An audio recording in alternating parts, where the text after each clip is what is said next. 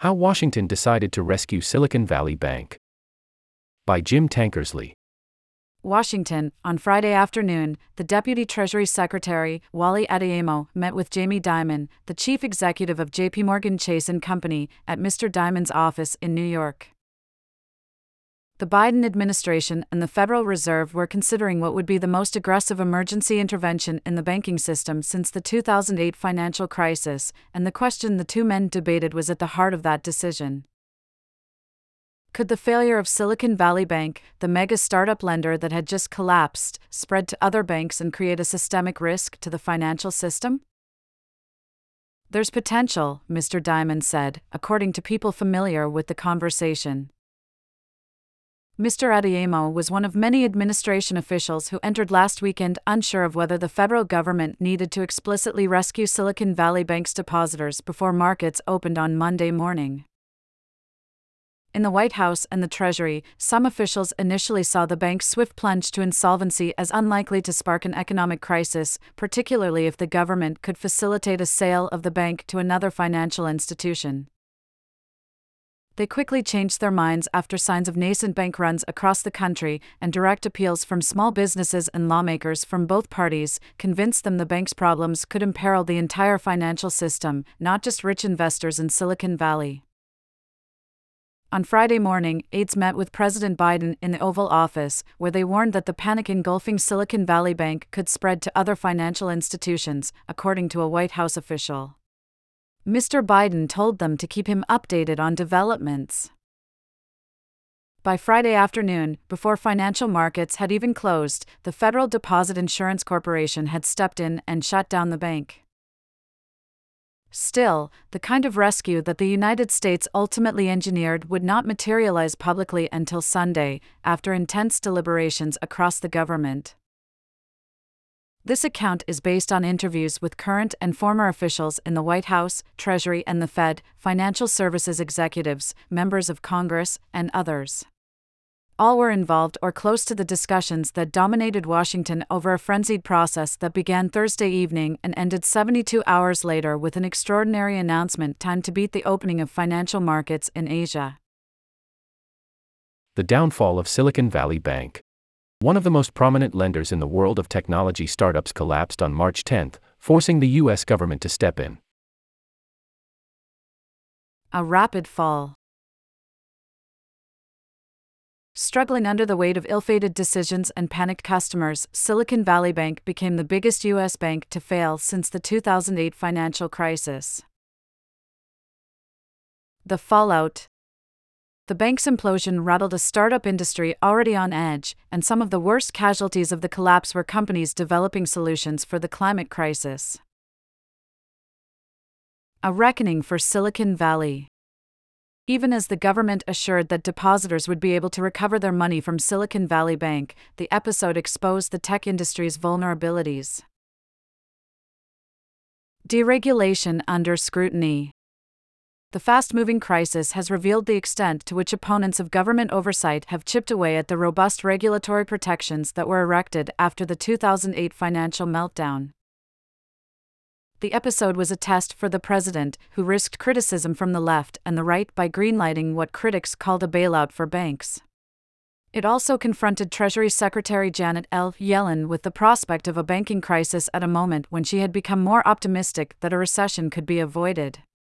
And it was the starkest demonstration to date of the impact that the Fed's aggressive interest rate increases were having on the economy.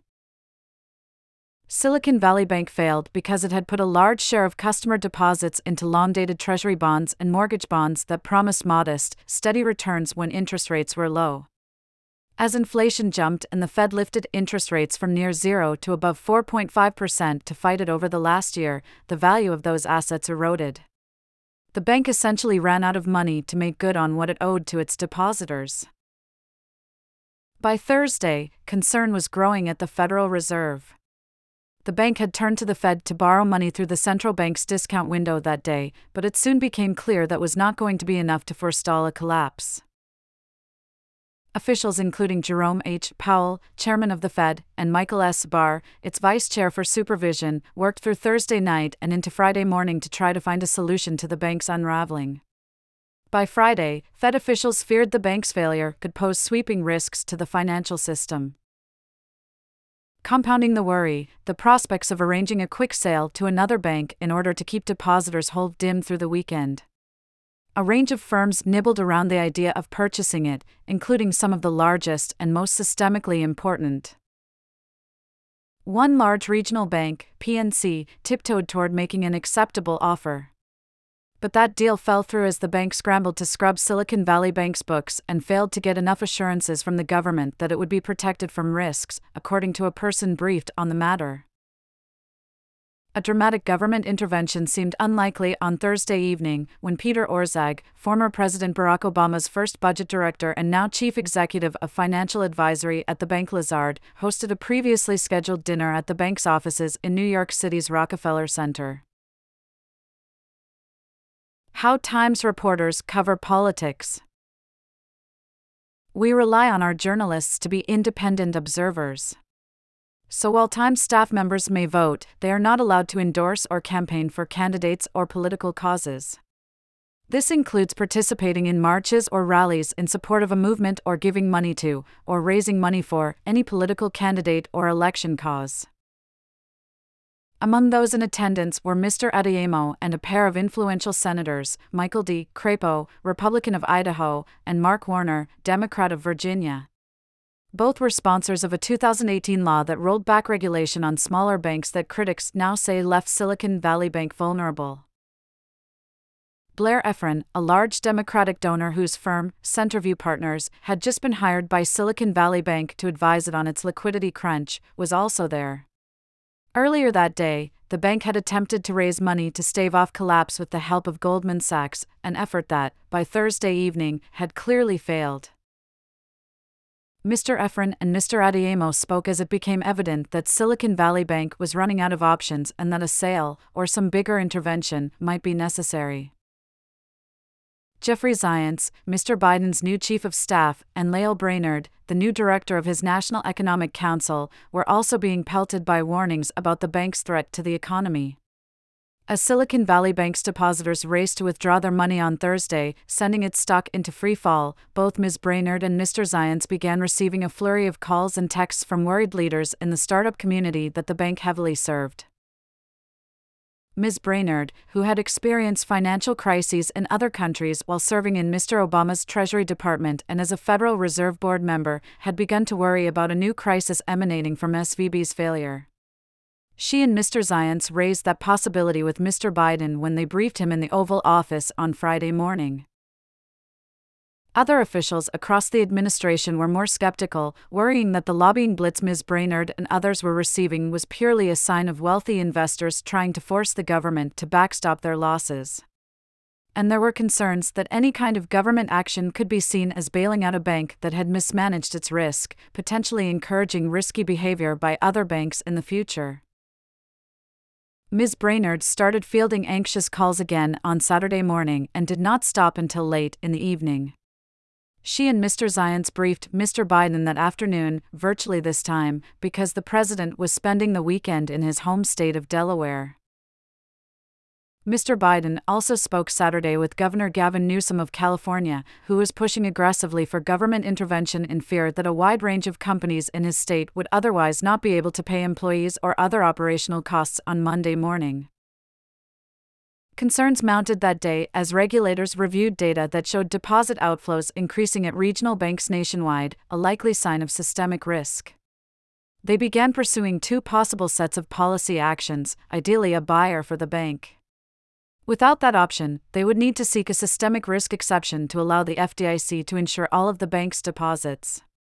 To calm jittery investors, they surmised that a Fed lending facility would also be needed to buttress regional banks more broadly. Ms. Yellen on Saturday convened top officials, Mr. Powell, Mr. Barr, and Martin J. Grunberg, the chairman of the FDIC's board of directors, to figure out what to do. The Treasury Secretary was fielding back-to-back calls on Zoom from officials and executives, and at one point described what she was hearing about the banking sector as hair-raising. FDIC officials initially conveyed reservations about their authority to back deposits that were not insured, raising concerns among those who were briefed by the FDIC that a rescue could come too late. By Saturday night, anxiety that the Biden administration was dragging its feet was bubbling over among California lawmakers. At the glitzy Gridiron Club dinner in Washington, Representative Ro Khanna, a California Democrat, cornered Steve Ricchetti, a top White House aide and close advisor to the president, and urged Mr. Biden and his team to be decisive. He warned that many of Mr. Biden's major achievements would be washed away if the banking system melted down. I said, Steve, this is a massive issue not just for Silicon Valley, but for regional banks around America, Mr. Khanna said, adding that Mr. Ricchetti replied, I get it. Privately, it was becoming clear to Mr. Biden's economic team that banking customers were getting spooked. On Saturday evening, officials from the Treasury, the White House and the Fed tentatively agreed to two bold moves they finalized and announced late on Sunday afternoon. The government would ensure that all depositors would be repaid in full, and the Fed would offer a program providing attractive loans to other financial institutions in hopes of avoid a cascading series of bank failures.